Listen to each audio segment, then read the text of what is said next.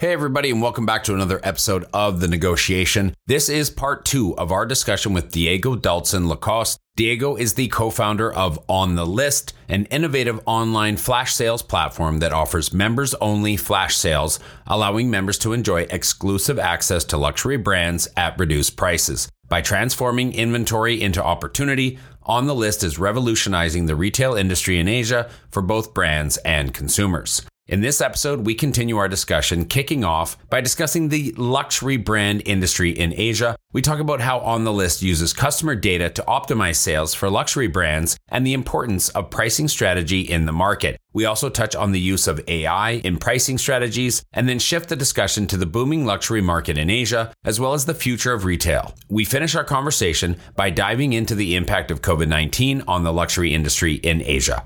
Enjoy.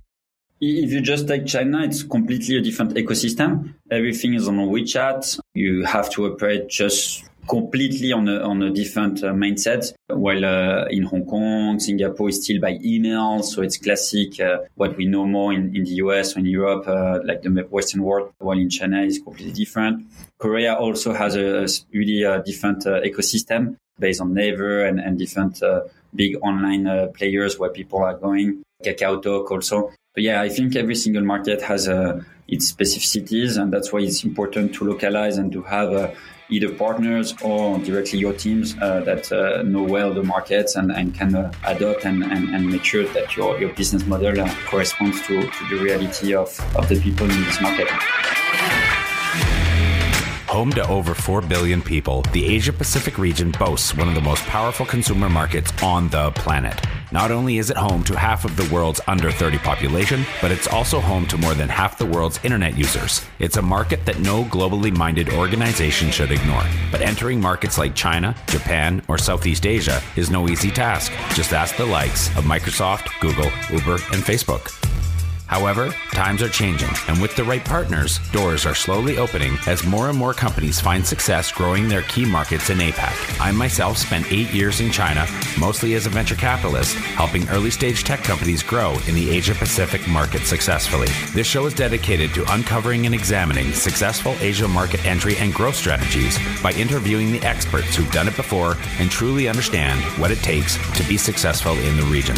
My name is Todd Embley, and welcome to The Negotiation, brought to you by WPIC Marketing and Technologies. I want to get into another topic, data. And the business you're in, you get lots of data. And I'm pretty sure that you are probably hyper-focused on data, understanding data, and hopefully not constantly looking at data all the time. What kind of data do you look at in your business?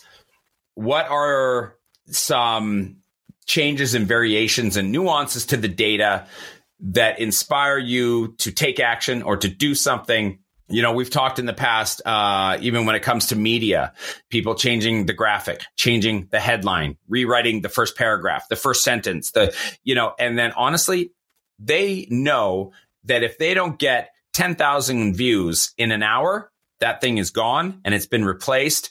And now they're measuring again. So talk to us about data in your industry and what your company specifically looks at. The main data that we are looking at is really the customers' data. As mentioned, our customers are called members because you have to register. And so you give a lot of personal information to become a member of On the List. The reason is because we work with luxury brands and they want to know who's coming. They want also to avoid any resale because it's all about the image of the brand. And at the end of the day, they want to invite people that are not already customers to avoid any cannibalization. So our data, it's all about customers. Of course, we have a lot of metrics behind about sales and how we can make sure that we invite the right people to the sales to optimize. So the KPI that we are working with the brand is the sell-through. So out of thousands of products that we receive for sale, how many will be able to sell? And that's the main objective of every single event we organize. And for that, it's understanding who is going to be invited and to reassure the brands that we're working with. So it can be about the purchasing history, what brands or members bought in the past, similar positioning of brands. It can be categories of products. It can be sizes. So we have really unlimited data. And at the end of the day, brands, they are always looking for new customers. So that's one of the reasons why they work with Fondelis, is because if I take just the example of Hong Kong, we have 470,000 members that live in Hong Kong, come to Fondelis regularly. And for some brands, we might only target for top members. We don't necessarily need to open to everyone. And this is super reassuring for them, because they know that they can sell all the excess inventory in a really discreet way. They don't have to destroy, they don't have to dispose it in the old habits that they used to do. And for them, it's also getting some source of revenue. But most important for them, it's also to tap to a new customer profile that at the end will discover the product and might be able to then more and more go to the stores and discover the latest collections and become maybe a full price customer. So their accounting, their budgets are built off of sales and revenues that don't involve On the List. By the time your partners arrive at On the List, you're a bit of obviously a secondary market, but their finances have kind of been achieved. They've measured what they wanted to do, the way that they do it, all that kind of stuff. So now maybe it's less about making money, but more about saving expenses and gaining more customers and gaining market share or gaining brand evangelism into some submarkets that they don't typically are in, stuff like that, right? So am I putting that together correctly? Yeah, and in addition, what I was sharing before, it's also for top brands a way to also reward the teams. So usually when we organize an event, the staff, the employees of the brand will be first to come, so that they have the access to all the inventory at this big discount.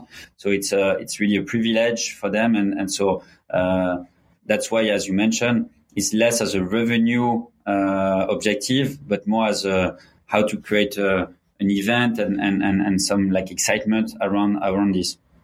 Right. Okay. So they get in 2 hours before it goes public, and they have an opportunity to go through and shop for themselves. Okay, I like that. I like that a lot. And to your example before about data, we know exactly after a few seconds when we open an online sale if it's going to be successful or not, because with the traffic online, like if we have hundreds of thousands of people visiting at that moment, we can after a few minutes we see orders coming in, and so if we have thousands of orders within a few minutes, it means that we'll have a high sell-through and the event will be successful.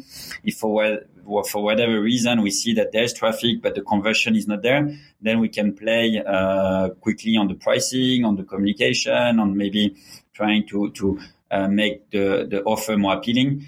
So that's where we need to be reactive and to know well the data and to know what can work. So to put in place new actions is really important. So yeah, data is really key on our job. What of that activity that you launch into, if something is going to go brilliantly, great, then you just let it go and, the inventory sells out and that's awesome. But if it doesn't, and now you're into the data, now we need to see what's going on.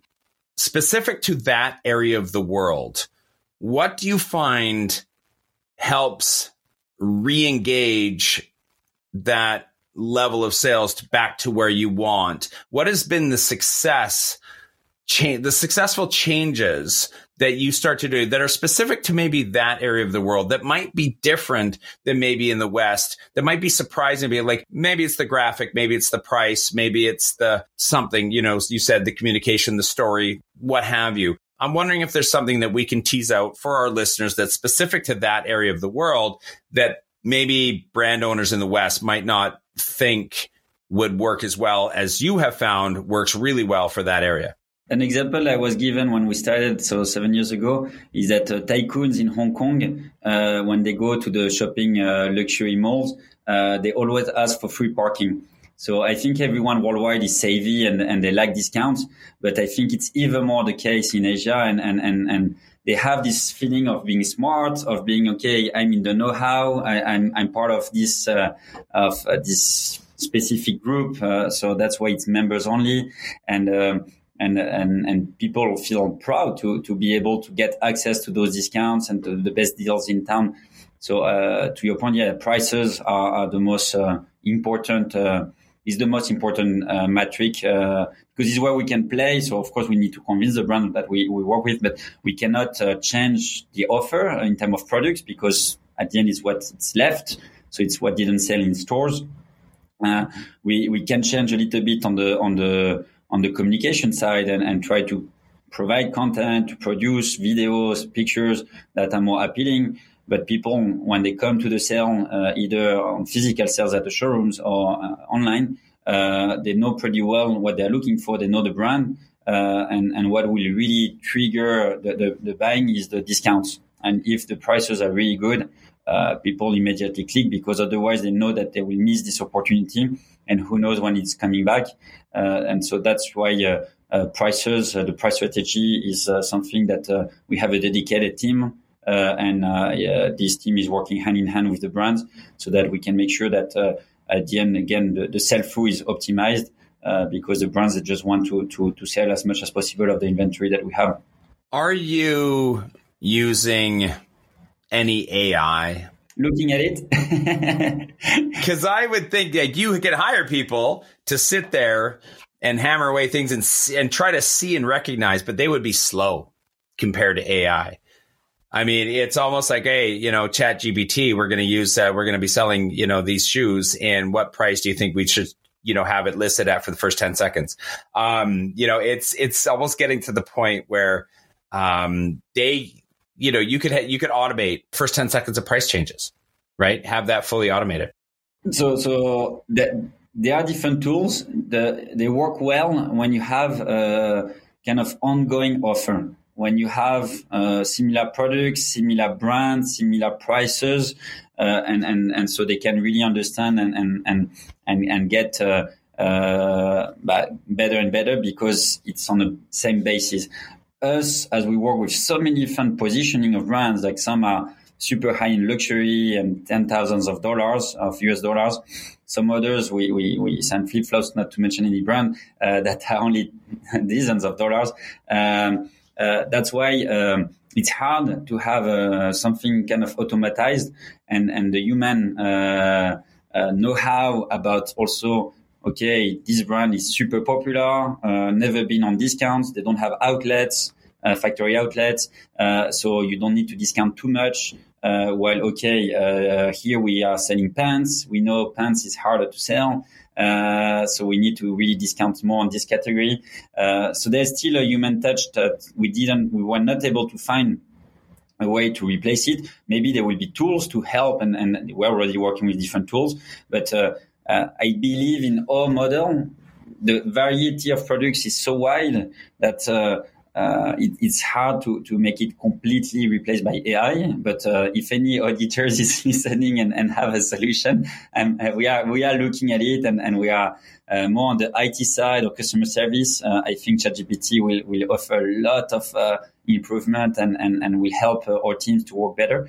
On the really price strategy side, I'm not that convinced. I mean, as long as even if it's not there yet, it still behooves anybody, I think anybody listening, collect your data, have good, clean data storage, because AI is only as good as the data that it has to use. So when if and when does become really, really important and useful, you're going to have all of that. You're going to have to feed the monster, right? So you're going to have the food ready for it when it's here. Just because it's not here yet doesn't mean you shouldn't be collecting all the data to give it.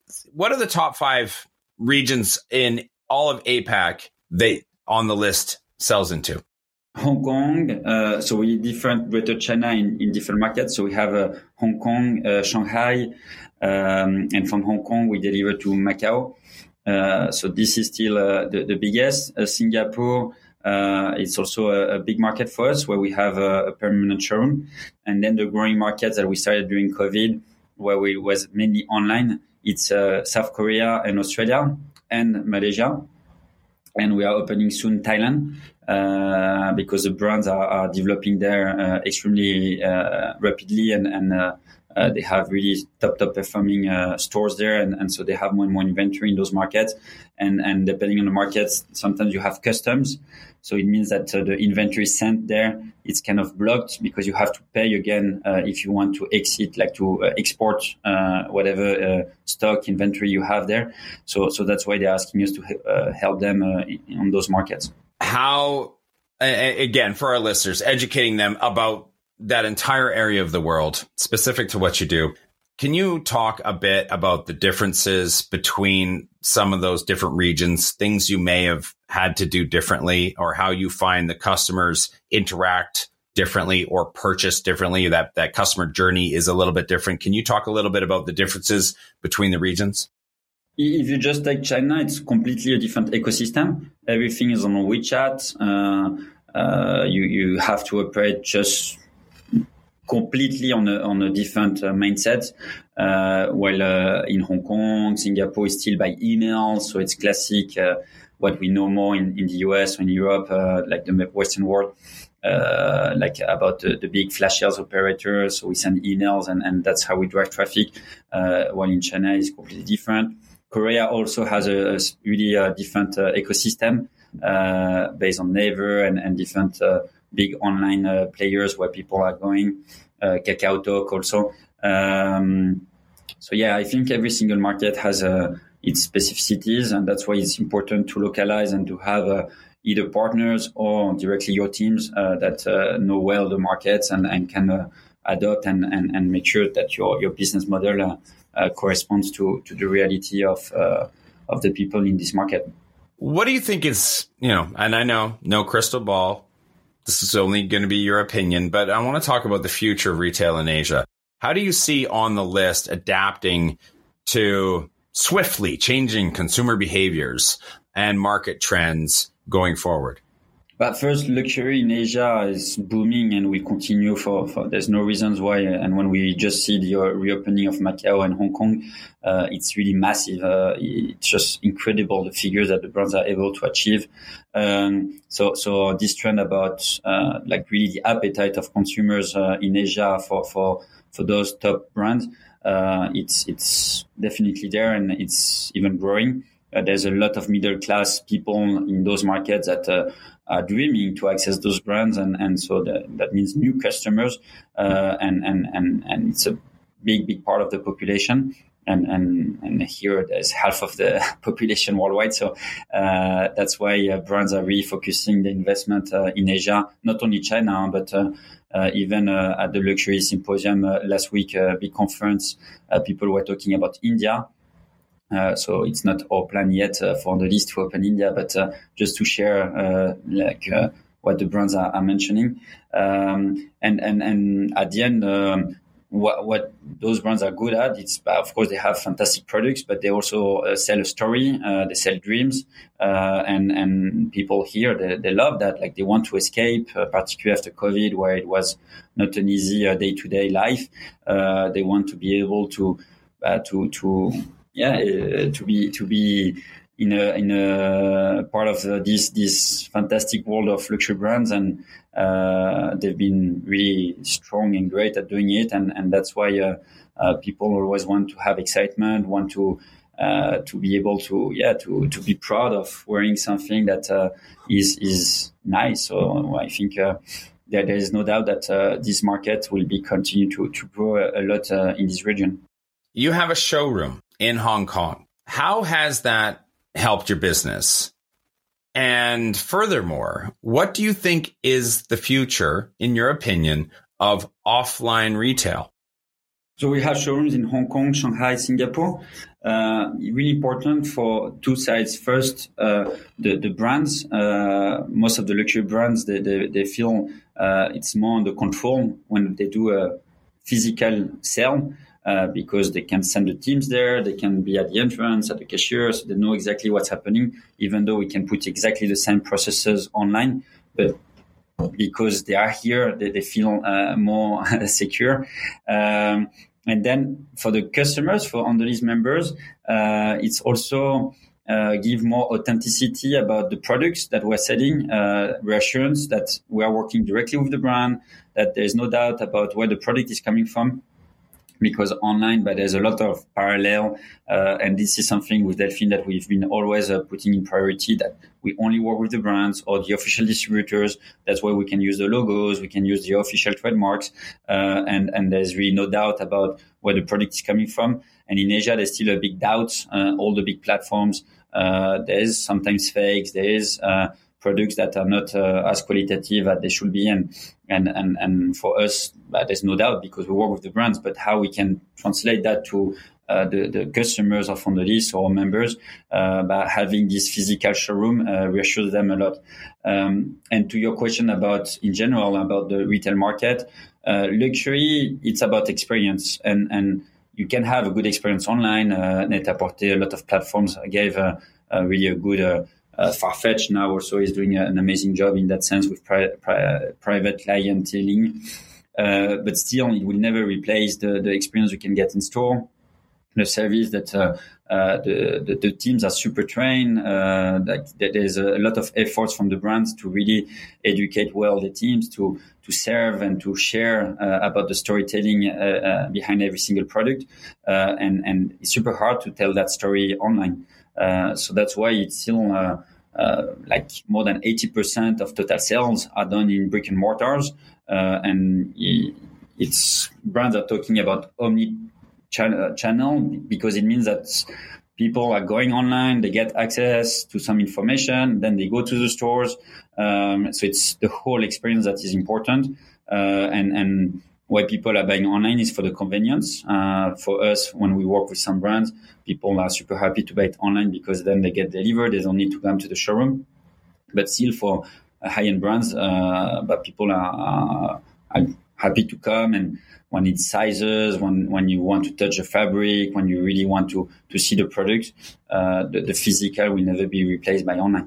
It really can't. I mean, there's no technology out there available right now. I mean, you could do some sort of 3D imaging of yourself and some holographic, and you can put it on, and you can see some things. But it really is just, we're just not there yet. I think for the level of confidence, especially the more important the purchase. I think the more that people feel what they wear and how it looks and how it fits and how that brand represents who they aspire to be. You just can't, you're not going to put something or wear something that doesn't fit right, no matter how amazing the brand or the quality or the material. If it doesn't fit you right and it's not making you look the way that you want to look, still not going to wear it. So it is a difficult thing to overcome. I want to talk a little bit about COVID. What was your experience with COVID? How did what did you guys go through? What was the impact for you guys? A lot of up and downs. The downs were linked to the restrictions. Shanghai was closed 3 months last year. Impossible to operate at the showroom and even online. Like the warehouse that we work with was completely closed. So we had no revenue and zero subsidies. So that was not the ideal situation. But at the same time, a lot of opportunities because brands, they were having more and more inventory. They needed also to get some cash. And so we were able to develop a lot of new online solutions for the brands, for staff sales or to be able to target specific markets, doing like more cross-border events. So at the end, it's again to listen to the needs of the partners and try to adapt the offer. And today we're in a position where we survive COVID and we know that we strengthen the link, the partnership with the brands. We thank them to give us more and more opportunities to work with them, and I think. It was needed to be reactive, to be resilient, to be agile. We had at one moment unfortunately to reduce a little bit the scale, and so we had to separate some team members, and that was not as an entrepreneur and first time we were facing this. It was not the easiest period of our life as a business, but now we're growing again, and so. I think COVID if you take it in the right way, any challenge, you find opportunities out of it. Yeah, I think goal number one was survive. And those who survived had a very good chance to thrive. You know that we're getting to the point of moving past COVID, even for me, because 2 years ago, COVID was at the top of my list of things to talk about. And now it's nicely down at the bottom. And I hope pretty soon it doesn't even make the list. Diego, we usually ask for a couple of names of people that people you respect that live and work and have professional careers in that area of the world. Hopefully not in the exact same vertical, because we've already talked to you. We got everything we need to know. We don't need to talk to somebody else. But would you mind giving us one or two names on the air, so to speak, of people that you think would make really interesting guests, especially just for the audience? A couple of people that the audience could probably learn a lot from, as they have from you here today, that you wouldn't mind calling them out. And then, of course, we can go after them on social and say, oh, hey, by the way, Diego called you out on the podcast. You should go give it a listen, and maybe you'd like to be a guest as well. But do you have a couple of people for us? Of course, I can try. Then who knows? They will be available to. But you mentioned just before we started to record that you were a bit disappointed that Delphine was not joining today because you wanted more women. So I can focus on more women, maybe guests for you. So I'm sorry for the audience also that maybe they would have preferred to have Delphine today. So I can name Joanna Monange. Started her own fragrance brand called Maison 21G. Oh. We work with them, but it's an amazing brand about tailor-made fragrances. So they listen to the customers' preferences, and so you have a full kind of one-to-one consultation, and then you go out with your personalized fragrance, and she's developing her brand in the region. Very innovative. An amazing job. Cool. And it's all about data as well, because to understand better the customer, and they do also a lot of B2B, working with big corporates on giving like a team building experiences. I feel like there's like a 23andMe opportunity there where I send in some hair and some of my, my nail clippings, and then they understand like my pheromones and my skin type. And then how is it going to actually smell once it's on my skin and it smell good? I feel like that's in the future. It's absolutely going to happen.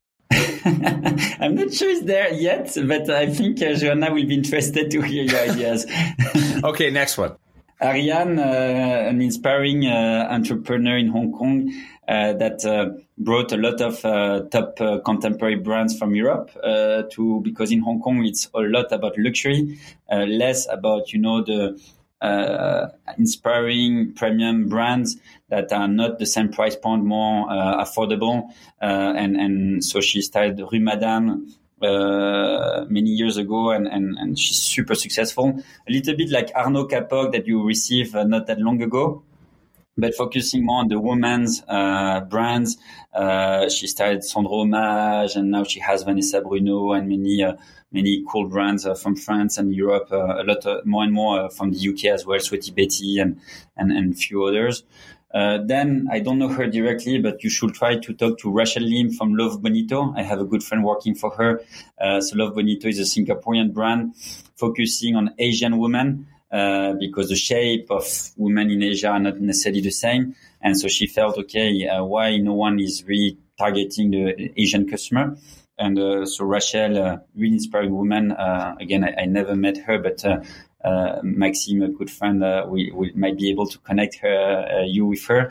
And then, have a lot of different friends, entrepreneurs in Hong Kong, Shanghai, or Singapore. You can also try to talk to Alexis Bonham from Farfetch, because they're doing an amazing job for luxury online worldwide and particularly in Asia. Well, I'm happy to give you a few names, and then you can pick from them. Yeah, that's amazing.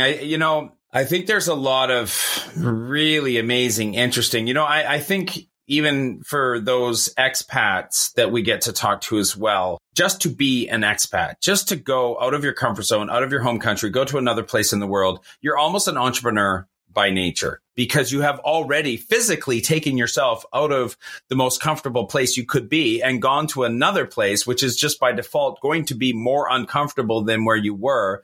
And being an entrepreneur is about almost facing the uncomfortable and getting used to it and then starting to survive and thrive in that thing. So I just think that people who are expats are in some way, shape or form, they've got entrepreneur in their DNA.